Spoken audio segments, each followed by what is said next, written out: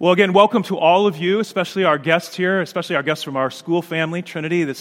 We're off to a great start for Lutheran Schools Week. I was wondering this morning as the weather, I'm like, oh, come on again.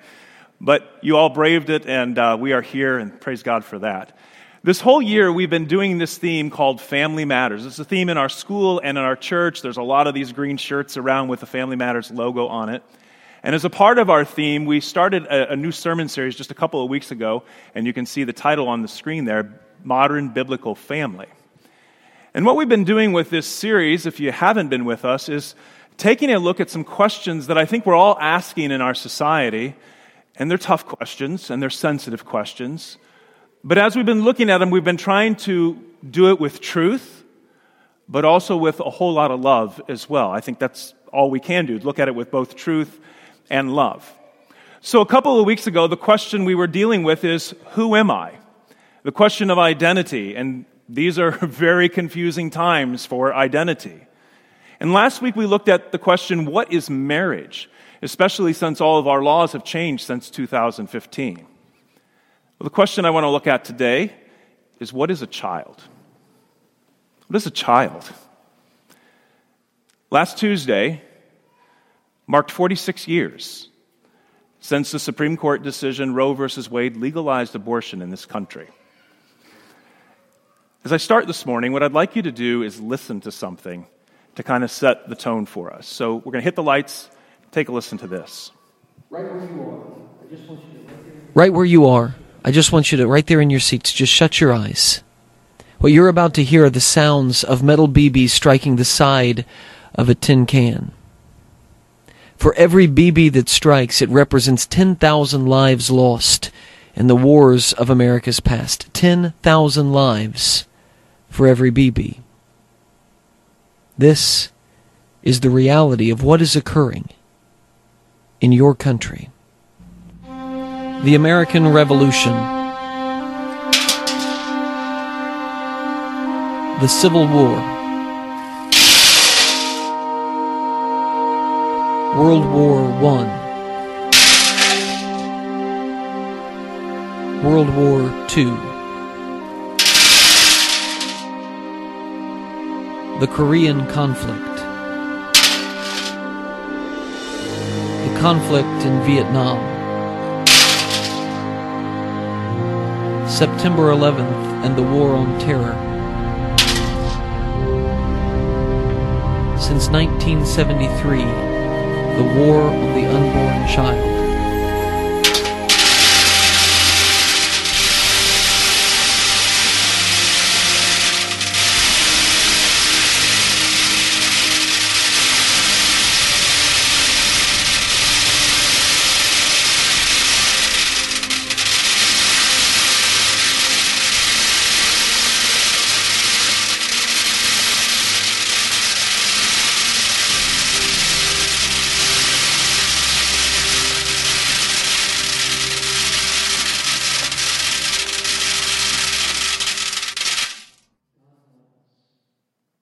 God help us. I've played it for 2 other services already. I've listened to it at least a dozen times. Every time it is the same thing. It just takes my breath away. You're listening to it and you just think it's going to stop, right? And it just keeps going and you just want it to stop. Friends, it's got to stop. It has got to stop. God help us. Now, I know that as I bring up this topic this morning, it's very likely that there are some folks here today who are deeply wounded by choices they've made in the past, and they regret it greatly. That's the thing nobody ever really talks about. It's the aftermath. The regrets, the grief, the guilt, the shame, the depression, and that often one suffers in silence and suffers all alone. I'm not bringing this up this morning, my friends, to inflict more pain on anyone. Just the opposite. And we've got to talk about this. But as we do, if that is you, if you are deeply wounded, or maybe it's somebody that you know and you need to relay this message to them, But if that is you, then I want you to know this morning, in your heart, not in your mind, we all know the right answers. No, I want you to know in the depths of your heart that the love and the mercy and the forgiveness and the grace of Jesus is for you. And it is for what you've done. It's not just for some of us, it's for all of us. It's not for just some things that we've done, it's for everything that we've done, no matter what it is. See, sometimes we concoct this idea in our mind that, Jesus shed his blood for our minor mistakes and failures in life, and that there's just some things that are out of bounds. They are just unforgivable. And the reason why I think we do that to ourselves is because we can't seem to forgive ourselves. My brothers and sisters, Jesus shed his divine, precious blood for our total failures, for the train wrecks that we've made, for the times in our lives where we can't even believe what we've done. You ever said that to yourself? Like, what have I done? You can't even believe you did it. For the things that we stuff deep down inside and we just suffer for years in grief and in shame. I've heard those confessions.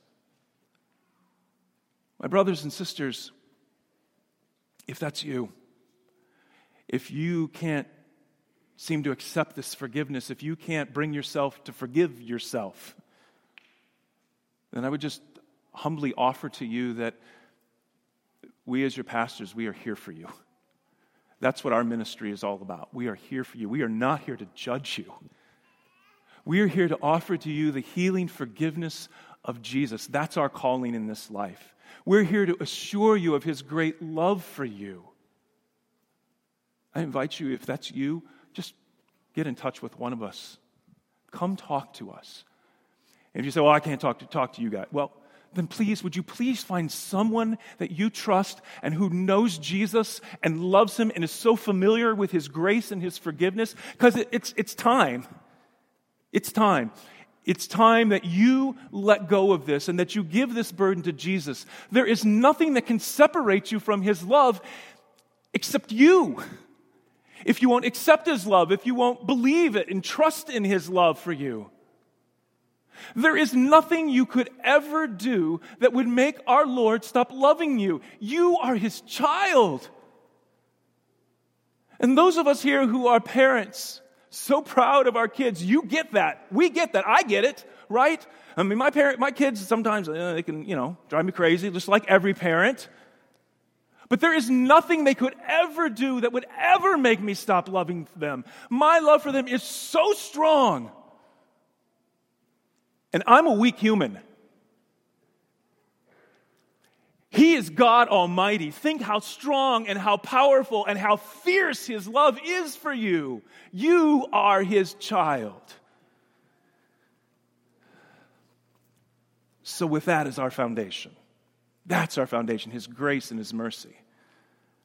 Let's look at this question. What is a child? It's really Jesus who changed everything. The story that I read for you of Jesus blessing the little children, it changed everything. Even in his days in Jewish society, children were kind of less than, right? And Jewish society is very family-oriented, but then even in Jewish society, children were kind of like, they're not fully a part of the community yet, they're not adults. And so now you can kind of understand why the disciples were so upset that they were taking so much of Jesus' time. Get these kids out of here. Greek and Roman culture around them was even worse. They would pick and choose which children they wanted to keep. And the ones that they didn't want to keep, and oftentimes, sorry ladies, but it was the females or the disabled, they would abandon them. They would take them out in the middle of nowhere and leave them to die. Or they would take them out to the trash heap and leave them to die. It was the earliest Christians, inspired by Jesus, who would go and rescue these children. They'd save them from exposure, from starvation, from the wild animals. They would save them from the others who would come and take them and then sell them into slavery or prostitution. They saw children as treasures. And we live in a throwaway culture, right? If I don't have a use for it, if I don't need it, if I don't want it, I just throw it away. And our trash piles, they just keep piling up, right? And what's even worse is that we can have that same mentality towards other people. We can see people that way. You know, if I don't have a purpose for you or use for you, you have no value to me. And we can even do that with the most vulnerable, with children. We've made it all about our choices, my will, my decisions, whether I want or whether I need. Does this fit my purposes? And those are the questions we ask ourselves. Is now a good time for me? Are these the right circumstances? Can I do this? Oh, and can I have my lifestyle? Can I afford that? Or are they going to just be a drain on my resources? An inconvenience to my life, or my plans, where I want to go? That is our culture's attitude towards children. And so we have birth control to control that, right? And if that fails, then we have a backup plan since 1973. Even if we'd never go down that route, think about the things that we say, right? Our words, they're powerful. Think about the things that we say. Jokingly, right? The one that we didn't plan for, we say, oh, that one was our mistake. Are you kidding me? I have even heard parents in the presence of the child say, oh, she was our oops. Really? You have any idea what that says to a child? They didn't really want me. They didn't really plan for me. My brothers and sisters, a child is and always is, no matter the circumstances. And I understand sometimes the circumstances are extraordinarily difficult, almost seemingly impossible to us. But no matter, a child is and always is a gift. A life given to us by God to be received with thanksgiving. Always. We as Christians adamantly believe that life begins at conception. Let me give you one reason why we know this. We know this in our hearts. Because when we lose a child from the womb, it hurts. Those of us who have had miscarriages, it hurts. Shelley and I, we experienced that twice. It hurts. We grieve life lost in the womb like we grieve life lost outside the womb. My brothers and sisters, every child is a unique and unrepeatable person, created in the image and the likeness of Almighty God, and made for a relationship with Him as a daughter or as a son. This is what God has planned for us. This is why this child is always a gift. Have you ever thought about this before? How amazingly, infinitely big our God is, so that of all the billions of people that have ever existed, ever will exist now, every one of them has the unique imprint of our God on them. There is no one else who has the unique reflection of God that you do, or your child. Or as the kids sang for us, I thank you, God, for making me, because there ain't nobody else like me. That's the gift. That's the gift. Every child is a gift. Now I realize sometimes we have to remind ourselves of this. Again, those of us who are parents, parenting is hard. It gets frustrating at times. There are times we need to remind ourselves, those moments of frustration, where we need to look at our child and say, son, daughter, you are a gift of God. I may or may not have even said that this morning to one of my own children. Here's another one. Maybe you already do this. You've had one of those difficult days. Go in and look at them while they're sleeping. It always works. Even when they're teenagers, it still works. And give them a kiss. And lay your hands upon their head and bless them. Like Jesus. Because parents, that is our holy calling and our sacred task. To be the hands and the voice of Jesus to bless the children, our children. But they're His children, actually, and He has entrusted them to us. And of all the plans and the hopes and the dreams that we have for our children, there's only one thing that lasts forever. Our holy calling in His life is to teach them who they are by teaching them whose they are. That they are His and they are His forever. Our Trinity family believes this. We believe every child is a gift.